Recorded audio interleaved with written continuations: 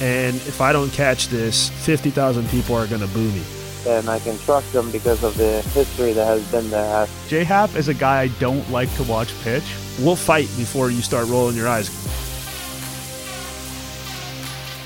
Welcome to episode 2 of Digging In with JP Arencibia. I am your host, Nick Ashbourne, in the studio with JP today, which is changing things up. And our guest today is the one and only Jose Bautista. Just came up with the Atlanta Braves, already had some success his first couple games. Yeah, Mr. Boom Boom Bautista.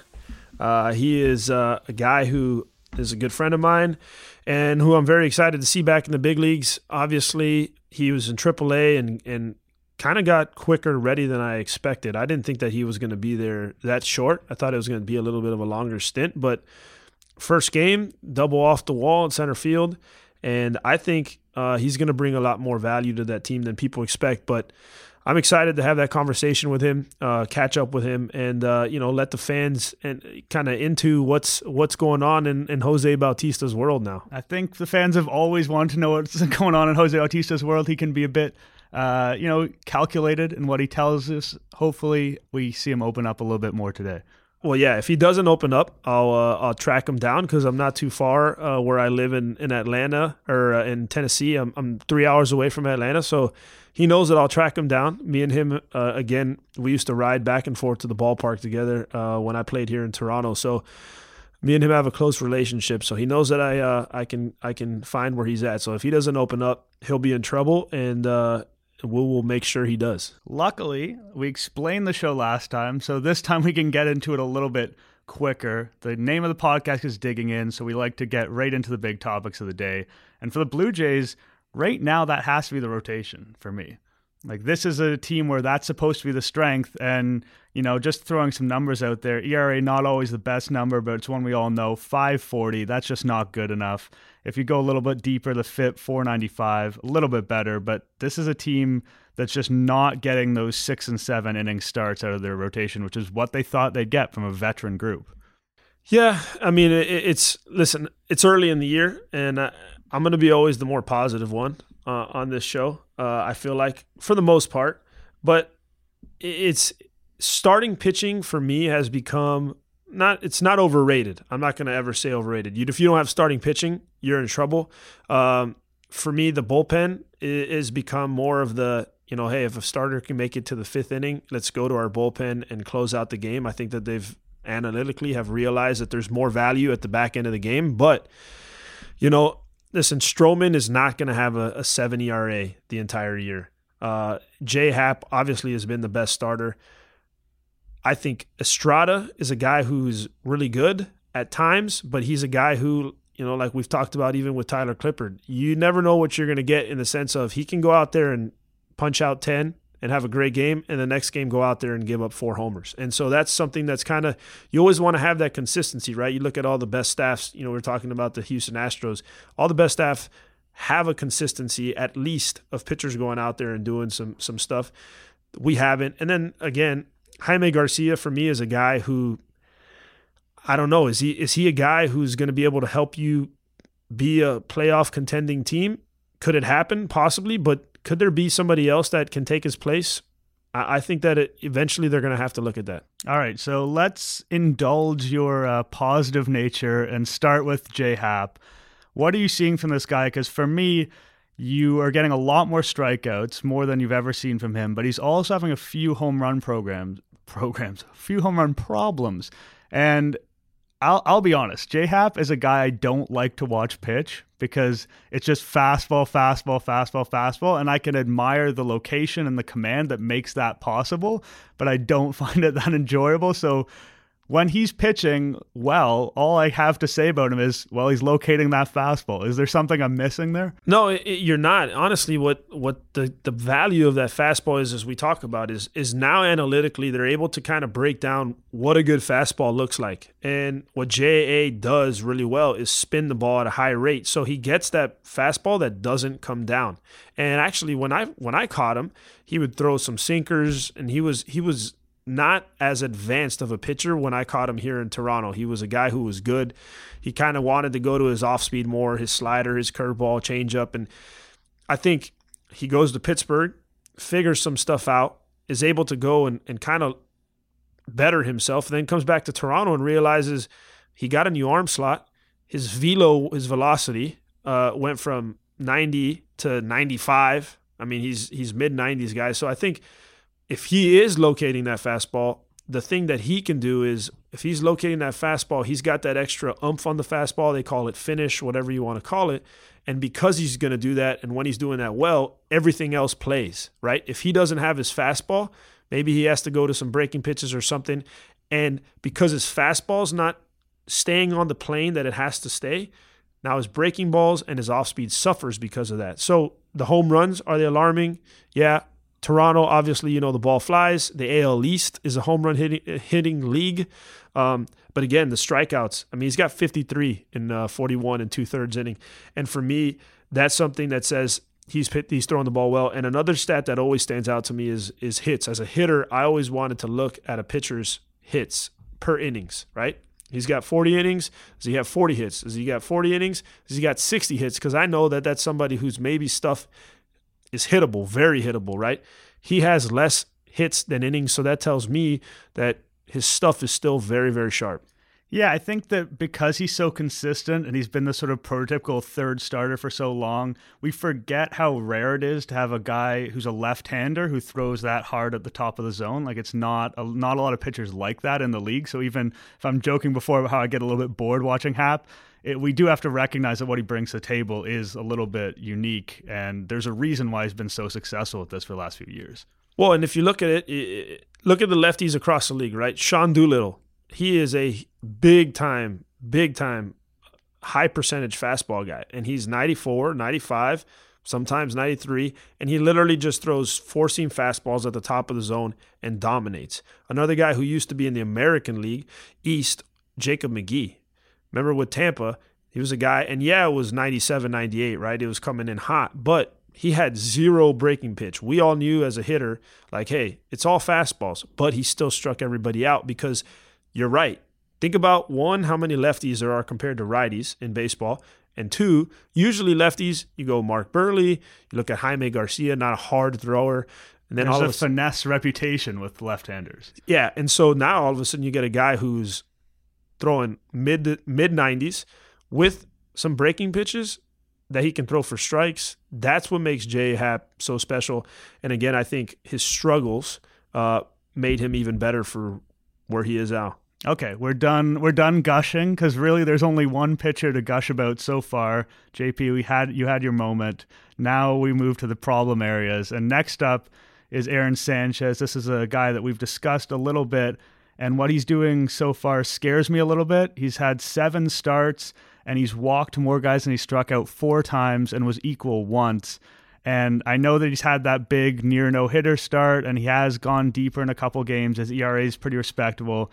But for me, he's moving to this changeup, and I'm a little bit worried because for me, we're not seeing that 2016 Aaron Sanchez we were hoping we'd see. Yeah, I think it's going to take an adjustment for him.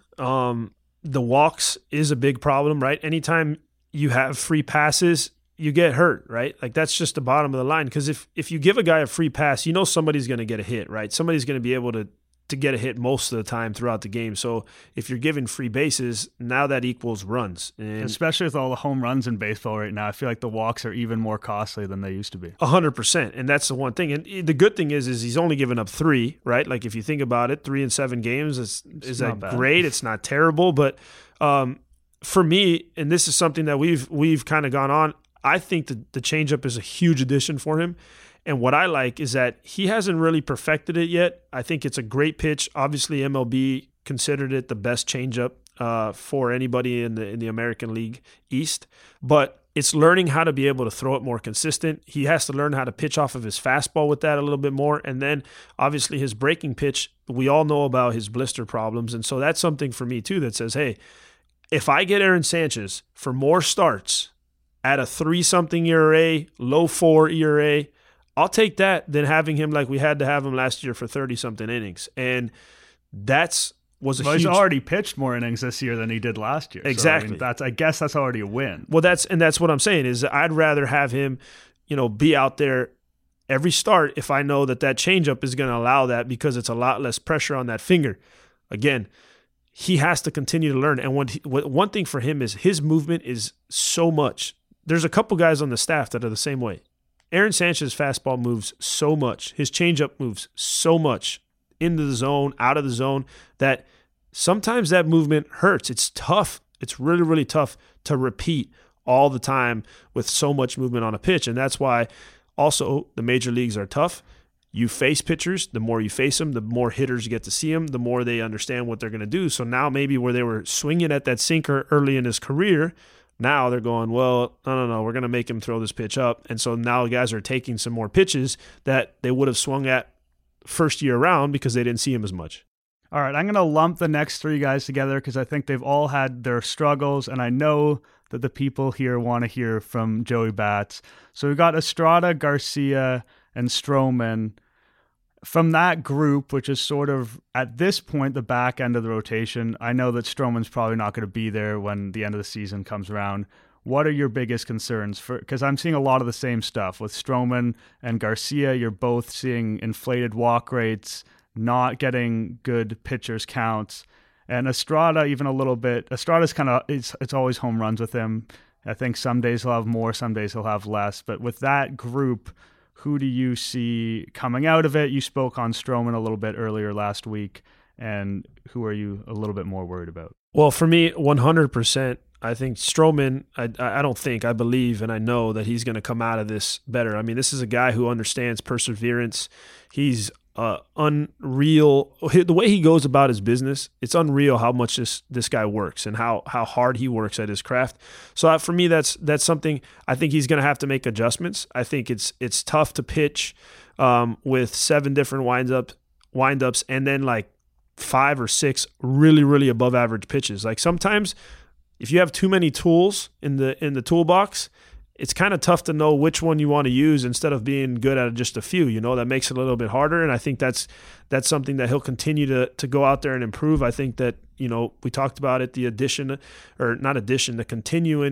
continuance of using a fastball up in the zone. Right, all his pitches go down. The fastball up in the zone would really, really help him as a hitter. For me as a hitter, when a guy was able to throw a fastball up in the zone, it was much more difficult to be able to tell if it was a fastball, a slider, a curveball, because everything came out of that same slot. And so I think when he makes that addition, instead of just throwing everything because his pitches are so nasty, they all go down at a pretty firm rate. So I think that he'll be good, right? His walks, he's gonna have to not walk guys as much as he's doing. He's walking guys at too much of a clip for him. It's gonna come down. It's never been a problem before. Like that's where I'm at with it, where I don't think he's forgotten what the strike zone is. You know what I mean? Like Sanchez has had problems in the past with walks, so it makes it a little bit more worrying. For me, with Stroman, he's going to figure that out. Well, and that's where I think. But here's the one that for me stands out is Jaime Garcia, right? He's a guy who I've faced before, and he threw everything moved, and now he's having to throw a little bit more of a four seam, and when you're throwing a four seam at 87, 88. There's a good chance that if you miss, it's going to get hit. And in this league, it's going to get hit very far. And something that's alarming to me is the 297 batting average against, right? Like those are Hall of Fame numbers. A guy hits 300 throughout his career. That's not a good thing. And when your starting pitcher is going out there and getting hit like at that rate, you don't want every hitter you face to be a Hall of Famer. I think that's a bad sign. Well, and he's got 13 walks. Again, if you look at it, Estrada, right? Home run pitcher. He's given up 9. You go Garcia, Jaime, he's got 8. Both of them have 14 and 13 walks. You can't now. We literally used to say this all the time. Solo home runs, who cares? Tip your hat. 2-run homers, 3-run homers, grand slams, that's where you really get hurt. And if you're walking guys and you're a fly ball pitcher, it's tough to turn a double play when you have a guy on first base and he hits a fly ball, right? So that's another thing. Stroman, Sanchez, Happ, these guys can get ground balls. When you're fly ball pitchers, You don't really get out of those innings when you walk the guy on the base on a double play, and all of a sudden you hit a 2-run homer, you're down 2-0, it's a different game. And that's where Garcia has been this year. He's given up way more fly balls. Like you said, he's moved to the four-seamer more. To me, he looks like a guy he's making an adjustment, but the adjustment's not working, so maybe he needs to backtrack and go back to what made him successful in the past. All right, and now here with one of the best teammates I've ever had, somebody who I think is gravely misunderstood, one of the best players in the last 10 years in the big leagues, and recently signed with the Braves, Jose Boom Boom Bautista, my buddy, my friend. How are you? I'm good. How are you? I'm good, man. I'm excited to see you back in the big leagues. Talk to me, obviously, your connection with Alex. You go into a situation with a real good young team. Give me a little bit about your situation there. I'm extremely excited. Obviously, the team has been doing great as everybody's been watching in the first month or so. They have a lot of young talent mixed in with a couple of veterans that are established and, know what they're supposed to bring to the table on a day-to-day basis. So it's basically just about a good group of players going out there and executing and hoping for the best health that we could have. So, I'm glad to join that group, and hopefully I can contribute in any way that I can. Jose, when you talked to John Lott of The Athletic, you mentioned that you had kind of offers on the table, but this Atlanta one appealed to you, and a big part of that was your relationship with Alex Anthopoulos.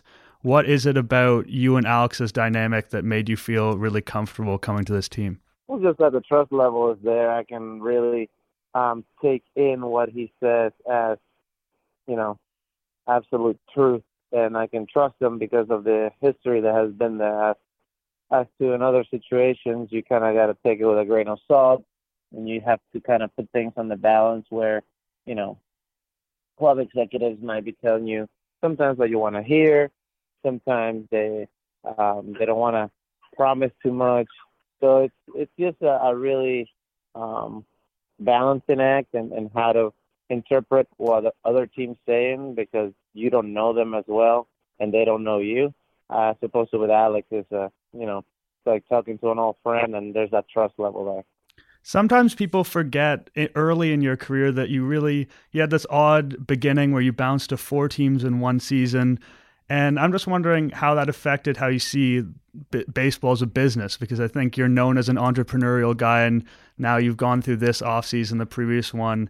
Do you think that early experience made you feel kind of more prepared for that world and maybe less naive than some of the other guys who go through and just kind of get drafted and roll with their team for their whole career?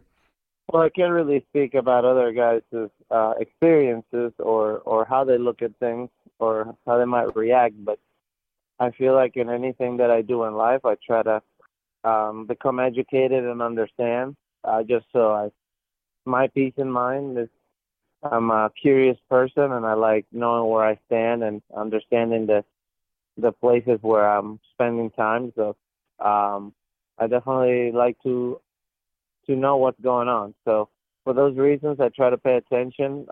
The fact that I had to deal with a lot of transactions early in my career made me understand some of that stuff, but I can't really say that was the only reason, or that is why I kind of understand, the business side more than the other. I would say just my experience overall.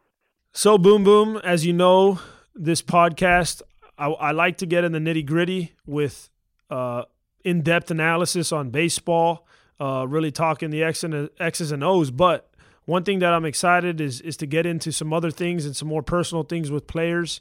There's things that go unnoticed. There's a lot of things that people don't see that happen behind the scenes, and one of those is how you help your teammates. You helped me before. You had me go down and train with you. I got to hit with you.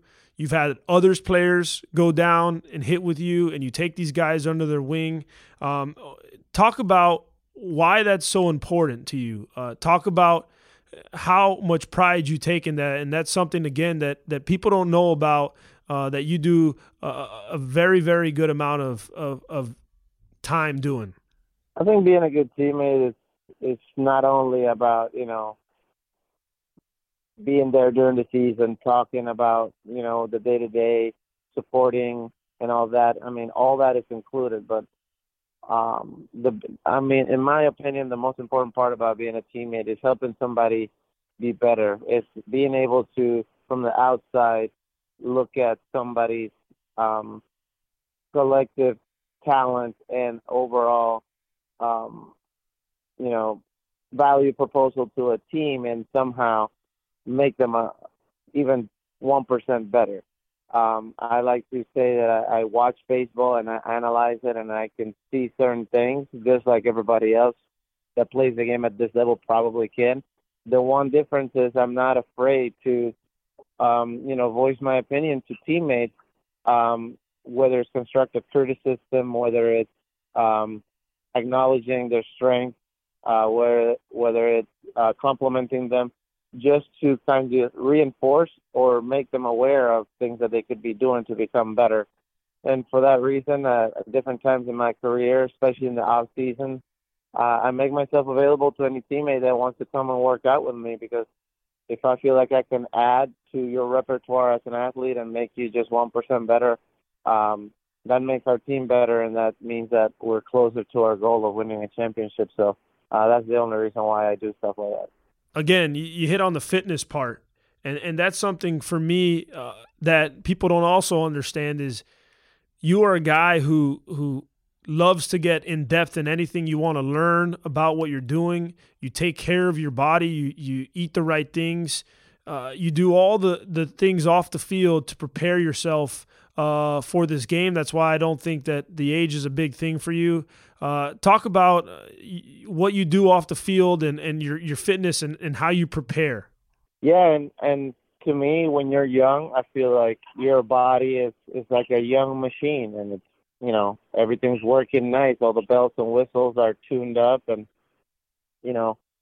everything fires. You rest and you go to sleep and you wake up feeling refreshed. And as your training load and your baseball load gets, more and more and more throughout the years, and injuries and nagging stuff here and there, and playing through, pain and soreness for 6 months, things start going, all over the place, and your body doesn't work as nicely together. So that's why as an athlete, I feel like I've had to focus a lot on the off the field stuff, like recovery and the training and the off season, just to make sure that I, one, like you said, keep my fitness level up. Two, I work on my strengths and weaknesses. And three, just kind of balance my body out. We play a one-directional sport that's rotational, and we continuously make the same move over and over and over and over again. We're always going to our left. We're always rotating to our left. If you're a right-handed player, and left-handed is the opposite, but it's one-directional nonetheless. And next thing you know, you're just created a lot of muscle imbalances and, accentuated your weaknesses, and your strengths are so solidified that it's like running with less air on the tires of one side of the car than the other. So you have to use the off season to reset, to go back to normal, and continue to do the things that allow you to recover well, which are get enough rest and good quality rest, eat well, and also, get your fair share of soft tissue work, massage, acupuncture, whatever that might be. It's personal preference at that point, I guess. Jose, you're mentioning that, when you're young, these things come easier and maybe you don't have to work as hard at it. You're on a team right now with some of the youngest players in baseball. Do you think that you have the ability through your work to set a good example for them and what it's going to take for these guys to stick around for a long time in this league? Well, what I meant was, and this is, again, my opinion, when you're young, your body has an easier ability to adapt. And as you get older, that ability kind of gets diminished. So you have to do as much as you can to keep that at a high level or aid it as you're getting older in any way that you can. So, hopefully just by leading by example and having these guys watch how you go about it at an older age, and them understanding that age is just a number, that it can become an obstacle to whomever allows that to happen. That is enough to where they can say, you know what, there's no reason why I can't be on the same boat and do it just like Jose's doing it when I'm that old if I start, maybe a little bit earlier. And I wish I would have started it a little bit earlier, even though I feel like I've always kind of been on the forefront. But I feel like in the last 10 years, the development and this industry and all the research that's come out and the strength and conditioning industry and weightlifting and on the recovery side, I feel like has made tremendous advancements in the last 10 years that weren't available maybe when I got started. One of the specific younger guys whose career has been impacted by you, who always talks about it these days, is Teoscar Hernandez, and that's a guy who's really taking off for the Blue Jays right now. What do you think you were able to do for him, and is he a guy whose career you're going to kind of watch closely going forward? Well, I feel like Teoscar is one of those young guys that kind of watches from the distance. He's not a guy that's going to come up to you and talk to you every single day. He'll pick and choose his times where he reaches out and he'll ask questions. And I think he goes about it in a great way because he looks, he learns, and he tries different things. At least this is what I've noticed. And whatever works for him, he sticks with. And that's the way that I used to go about it when I was younger. So I'm excited to hear that, he's mentioned me a few times. I don't feel like I went out of my way too much to help him. I think everything that he's doing has been the result of his own hard work and dedication. I do appreciate his comments, but I don't want to take any credit for him either. I just think he's one of those smart guys that just, absorbs everything that's around him and applies whatever he feels like is going to help him. And I think that's a great way to continue to get better day in and day out. All right, Jose, one last one for me. So obviously I want to finish with a bang. This is something that we all know to be one of the best sports moments in Toronto, one of the biggest home runs in the history of the Blue Jays. Obviously, during that at-bat, you fouled off a sinker. And this is something that I've showed to younger players. You step out and you regroup yourself and you hit a home run. And I don't remember if it was the following pitch, but you hit a home run on the same exact pitch that you kind of fouled off. The one thing I know is the difference between great players and good players is a mindset. I was a guy who was a good player, but I don't think that I had the right thought process at times. Don't give me the old vanilla. I saw it up and hit it. I want to know what you were thinking on deck. I want to know what you were thinking on that foul ball.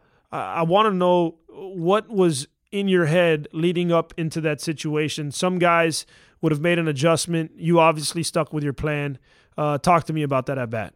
Well, I think it was obviously a big situation in the game, a great opportunity for us. I think the wheels were kind of falling up on their team there in a hurry. They made like 3 consecutive errors. We got on the board and we didn't have runs before that. I think, the momentum was certainly on our way. So I think our whole team, and including myself, we were going into that inning like we got nothing to lose. Let's try to pile something on. And they might have got a little defensive where they try to protect their lead. So, we were aggressive. They were a little bit tentative, and it showed in the way that they maybe were playing the defense. And, it set up that opportunity for me to come in and be able to get that hit that put us ahead. So I had faced him before. I knew I had runners in scoring position, and I think they were men on first and third. So if he had to walk me, he still had to face another good hitter. So I figured that at some point I was going to get at least one good shot to get a good swing off. I know that he throws, at least at that time, almost exclusively sinkers, and then sometimes he would throw split fingers. So regardless, I had to see the pitch up in the zone. Since he had so much movement, anything that was up and out over the plate was better than anything that started off inside, because that most likely would end up the ball. So I just try to see him up. I did a good job. I think laid off 2 splits to start off the at-bat, and after I got into a hitter's count, I decided to be a little bit more aggressive. The first sinker he threw me was pretty good, had a lot more bite than the one I hit. I fouled it off, like you said, and then on a 2-1 count, he just probably felt like he had not a lot of room for a mistake, and he tried to, get me to 2 strikes instead of 3-1, and he just kind of left that one sinker up in the zone a little bit more, and I had his timing down. He had got me out a few times earlier in the year with ground balls to the left side. I underestimated, the power of his sinker. So I felt like my timing was pretty good, and again, I saw the ball good out of the zone. I was seeing him up, and from there, I just tried to hit the ball in the air to get the guy in from third, but I just managed to, hit it right on the barrel, and the rest is I think something that most Canadian fans have seen at this point. So it was an exciting moment. I felt like I did something obviously extremely productive for our club and our franchise, especially after 22 years of not being in the playoffs. For that to happen and put us in a position to move on. Hey, come on. Let's be honest here. That was freaking sexy. It was really sexy. And I know you're a humble man, but when you step out, you hit that foul ball, a lot of people don't understand. It's very easy to say, hey, see that pitch, make an adjustment. You stuck with it, and you hit a tank. That's why you're special. And again, don't be humble. I'm going to say that it was freaking unreal. Very sexy. Well, the only other thing I can ask is, I guess, in moments like that where, the situation is big and there feels like there's very little room for mistake on both sides of the game, I think people go to the comfort level. And I know that he had way more comfort with his sinker than any other pitch at that point. So I try to see the pitch up and look for that sinker, and he gave me a good one to hit. Well, I appreciate you analyzing it, breaking it down, the humility. We know that JP likes to be the hype man. He wants to jump in there, but I like hearing the analytical side of the game. We really appreciate you spending your time with us a little bit today. Thanks for coming on. No problem, guys. My pleasure. Yep. And don't sleep on Boom Boom Bautista. National League, he's coming in hot.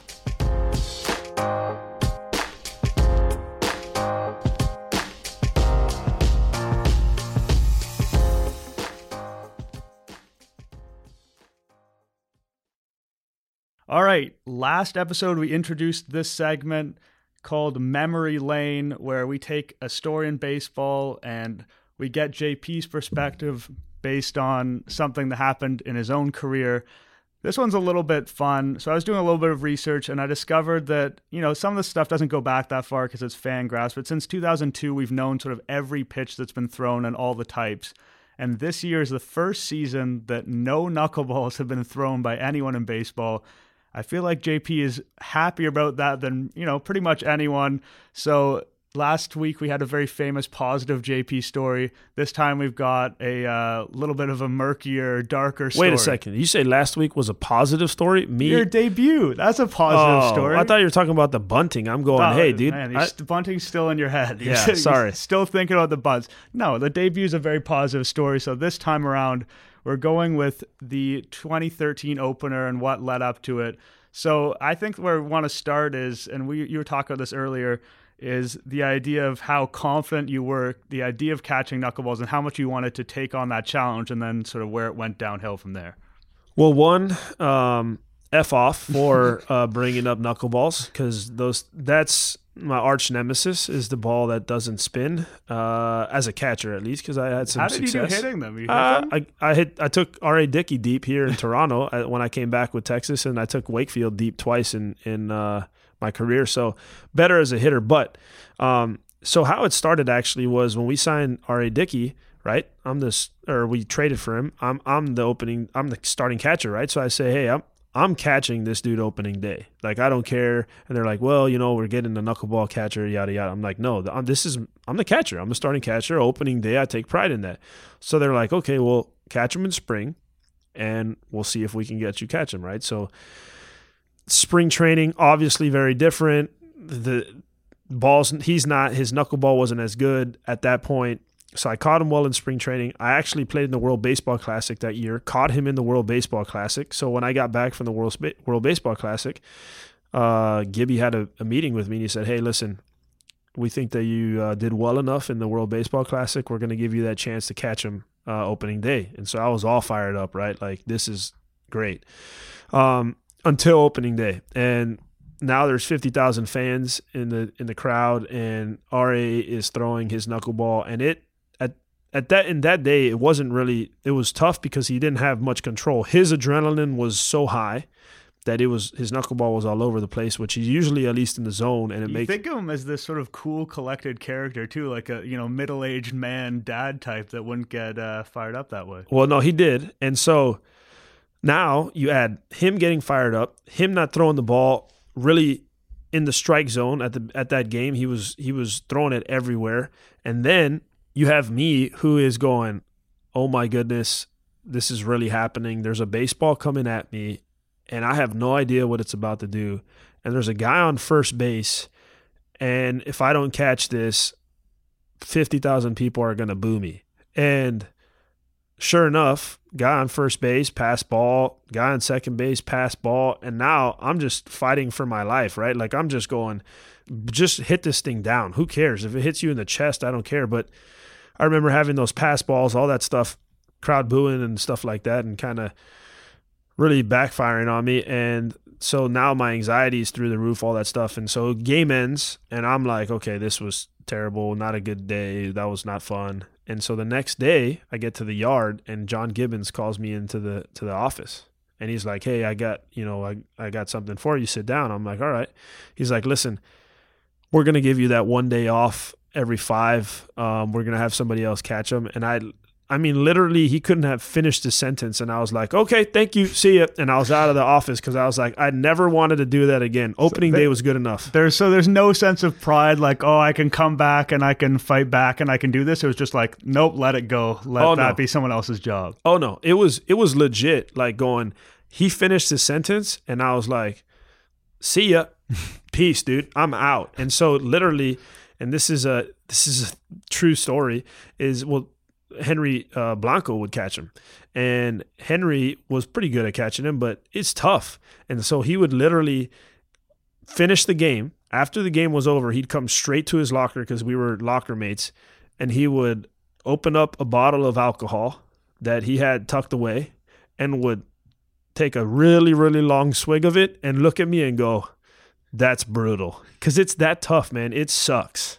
Yeah, you got to be a warrior. And I think that's where in this town, there's been quite a bit of disdain for Josh Thole over the years, but maybe we need to circle back and give Josh Thole the credit that he deserves, because that is a hard way to make a living. Dude, I always tell people, no one understands how good Josh Thole was at doing it, because as a person who literally, I told you before, I was on the brink of going, hey, I'll give my entire salary for this season if anyone thinks that they can catch this, because I guarantee it's 100%. No one's going to catch it. Like, I've watched bullpen catchers who have been bullpen catchers for their entire career and came out of a pro ball and for the Blue Jays. Alex Andropoulos is his name. And this dude would still miss it. And he's caught for however many years all these pitchers in the major leagues, and he was missing it all the time because it's just that tough to catch. So it's like, listen, man, anyone who wants to catch a knuckleball, Russell Martin thought he wanted to catch the knuckleball. That didn't go well either. He said, heck no, I'm done with this the next year. So I get it. Do you think that Dickey was ever kind of annoyed with these guys who were trying to catch it and couldn't do it? Because, it's difficult for him as a pitcher too, to see balls go by and, guys be able taking bases and whatnot. Well, yeah, he actually one time, I remember very well, it was in spring training, and I could see him kind of like roll his eyes a little bit. And I got really upset. And I went in the dugout. I was like, hey, listen, you got a problem? And he was like, no, why? What's up? And I'm like, well, I saw you rolled your eyes, but let me tell you something. If you think this is freaking easy to catch, dude, I'm out. This is the hardest thing I've ever had to do. I'm not doing it if you're going to be out there doing that stuff, because I'm like, dude, we'll fight before you start rolling your eyes. Because I would have rather have had a fishing net to catch than a glove. It's funny that he, and I think, probably true of other knuckleball pitchers, maybe doesn't quite even understand sort of the effect that he has on other people and how difficult that, that thing is to do. Yeah, well, again, like I said, I wanted to kind of tackle him when I saw that, because I'm like, dude, you're literally throwing a ball that looks like it's coming in like a butterfly, and I'm supposed to catch it with this glove. F that. It's brutal, and again, I don't wish it on anybody, and I definitely, if I hear knuckleball, it kind of shakes me up a little bit. So I appreciate you for already firing me up for this podcast. All right, I'll let you off the hook. I could poke you about knuckleballs all day. I think that would be amusing for me. It might be amusing for the viewers back home, but just my compassion as a human, we're going to move on. Our next segment is Outside the Nest. So just identifying stories outside of Blue Jays land that are interesting, a little bit different, and one that caught my eye this week is Trevor Bauer. Now, for people who know Trevor Bauer, they know he's a bit of he likes to stir things up. He's a very outspoken guy. He went at the Astros last week because he was talking about them using foreign substances on the balls, sticky stuff, pine tar, saying it's getting their spin rate up. And if I wanted to have no morals, then I would use that and I would be like the best pitcher and it's more impactful than steroids. And maybe there's some truth to that, but I think that what some people back home don't realize is just how widespread this is. So maybe that's something you can speak to, the fact that people are talking about making it legal because not everyone, but pretty much everyone to some extent is using something. Yeah, well, Captain America needs to take it easy, because the holier than thou, I hate when people do that. It's stupid. Like, listen, you can do it, anybody else can do it, and most everybody does it. Just like everybody all defensive players have some kind of pine tar on their glove, some kind of pine tar. I had it on my shin guard, and it wasn't to doctor the ball. It wasn't to cheat. It was literally just to be able to have grip myself. If I'm facing a guy who's throwing in the mid-90s, which it seems like everybody throws in the mid-90s these days, I want that dude to have control of the baseball and be able to grip the baseball, because the last thing that I want is this guy not having control of the baseball and getting smoked. And the thing is that Major League Baseballs are very slick. There's not a very high seam, and the balls are very slick. That's why before games, umpires are supposed to rub up the balls, or whoever, the clubhouse guys, they rub up the balls with this like mud so that it can darken it up and kind of give it a little bit more of a grip, because these balls straight out of the packet are slippery as can be. Now, again, as a hitter, safety, I want the dude to be able to control it. We all know that these guys use stuff. Now, what they say is don't be blatant about it, right? Like Michael Pineda, he dumped. Yeah, that was a big one. Yeah, he dumped the entire thing of pine tar on his neck. Like, okay, maybe don't do it to that extent. But again, we all do. As hitters, we use pine tar because we want to have grip. And a pitcher needs to have that grip as well. So I think that what he's saying is kind of a joke in the sense of the whole moral thing. Like, just that's a little bit for me sounding like the jealousy ordeal. It seems like he's just taking the rules very literally, and I think he's confusing morality with following the rules, and those things can be in lockstep, but they aren't always. Have you ever faced a pitcher where he was using something and you felt like it was doing something to the ball that might have been a little bit unfair, like a little bit too much of an advantage, some kind of weird move action on it? Well, yeah, I don't know if you remember, they actually made a big deal about it. Remember Clay Buchholz when he pitched against Toronto, I don't know how many years ago, he had a sticky substance on his forearm, and he would touch it, and he threw a ridiculous game against us, and his ball was moving like nobody's business, right? I mean, again, it is what it is, man. That's part of the game. Like, there's a lot of the game within the game. You can't really, it's just like a lot of guys use sunscreen and rosin. Sunscreen and rosin makes your hand super sticky, makes your forearm super sticky. So when you see guys do the rosin, all that stuff, and guys using sunscreen, yeah, it's protection, but they've also used it for stickiness in the sense of, what are you going to say as an umpire? Hey, you can't have sunscreen. Well, I'm trying to protect my body from the sun. And, but the rosin's out here, so I need grip. And so when you make those two together, it really becomes sticky, almost to the point where sometimes you can hold the ball with an open hand and literally the ball doesn't fall. So again, I understand what it is about, the stickiness or whatever, but the only thing I like about what Bauer said was, all right, let's make a substance that everybody uses. Let's make it on the mound. Let's put it on the mound. Let's put it behind the mound. And everybody uses the same exact thing. I'm cool with that, right? There's rosin back there. Now, whatever you want, put a sticky thing back there or however, and regulate it because everyone does it anyways. Yeah, I think that's what the core of the issue is, right? And you don't want to make all behavior allowed just because everyone does. Like, there's some bad things that happen, and it's like, oh, everyone's doing it. It should be allowed. That's not a good rule for life. But in terms of baseball and this particular situation, I think that Bauer's response was a little bit disproportionate. But the idea of like, let's just open it up and kind of bring this shady part of baseball into the open and let everyone understand what's going on. I think, as you seem to indicate, I think a lot of ball players would be for that. Yeah, except for again, like the Michael Pineda, you can't just go, I'm gonna dump half a cup of pine tar on my neck and pretend that it's normal. Like that, there's literally and then again, they're stretching the rule too. If you make this rule and you're allowed to have some kind of sticky substance, people are going to try to stretch that, right? So it's like being able to go, okay, how can we regulate it to make sure, because if I can doctor something else up before I go out on the field, and I know that then I can combine that with something else and it's even stickier, then we're digging ourselves a hole. So, I mean, that's something for baseball to have to figure out. But again, we all know it, right? It's not like I've been hitting before where I'm like, dude, I know that he has sticky stuff on his wrist. He keeps on going to the wrist, but it's all right. It's part of the game, right? As long as he's doing it respectfully. All right. We like to finish every episode with JP career trivia. We got off to a bumpy start last week. As we saw earlier in the episode, JP's still a little bit rattled by the whole the bunt thing. Yeah. This one, I think, might be a little bit better. It's definitely more positive.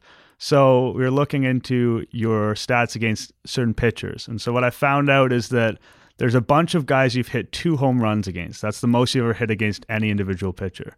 There's one guy who you've hit 2 home runs against that you've only faced twice. I know exactly who it is. Yeah, so we're at, whoa, don't give it away. Sorry. Right now you're at 0 for 4 or 1 for 5, depending how you want to score it. There was a dry run one that you got. So we'll call it 1 for 5.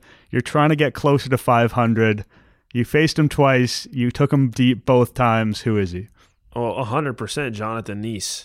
Yep, that's correct. New York Mets. Yes. It was right there. It was right on the tip of your tongue. I actually know exactly who it was because I remember I actually was talking about it the other day because he had given up a home run to, I want to say, to your man crush, Acuna.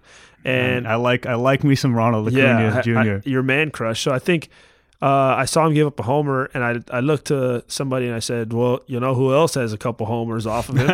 And I was like, I do. And I remember both of them, remember him very well.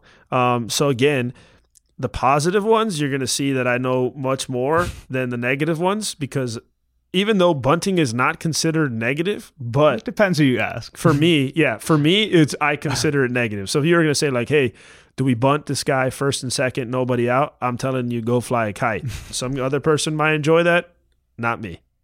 So what was it about Jon Niese, who's kind of been like a decent pitcher most of his career, never a Cy Young candidate, but a guy who can help a team? What was it about him that that lined it up for you? What's weird is honestly, there's really nothing because he was in the National League, right? So I had never faced him, never knew anything about him other than seeing him on film. And my first at bat, I remember he got 2-0 on me, and I said, I know he likes to throw his cutter, and hitters counts. So I'm going to look for the ball in, and he threw a cutter in, and I hit a home run to left. And then the next at bat, I knew that because I had hit that cutter in, he was going to try to throw something away. And so on the hitter's count again, I'm pretty sure it was a 1-0 count. And this is how much I remember the good stuff is then he tried to throw like a fastball away to me, and I hit it to left center field, and I hit another home run. But I mean, there was nothing special. But there's guys, listen, there's a lot more guys that I've never faced and didn't do anything off of than guys that I did good off of like that. So I know that was one guy that I felt good off of that day, and those are my only 2 at bats. I'm 2 for 2 with 2 homers off of him. Yeah, I mean, we're talking about Hall of Famers before. If you only faced John Neese, you wouldn't just be Hall of Famer, you'd be Inner Circle. Yeah, I would not be talking to you on this podcast anymore. I'd say no, Nick. So if John Neese is listening, we're not criticizing your career, but also mix up those pitch sequences a little bit. No. If you give up 2 homers on 2 at-bats to me, you suck. No, actually, he's doing pretty good. Yeah, he's still out there. All right, so this time we had a negative memory lane and a positive JP career trivia. Maybe I'll spin that around next time. We'll have a nice story from JP, and we'll dig deep into the darkest parts of his career for the trivia. Oh, it's you know what? Honestly, the digging for the darkest parts is really probably going to take you a really long time, possibly maybe 10 seconds, 15, and you'll be able to pull up some dark stuff. All right, that's all for us this week. I hope you enjoyed. Remember to subscribe on whatever podcast channel is preferable to you. We appreciate you listening in.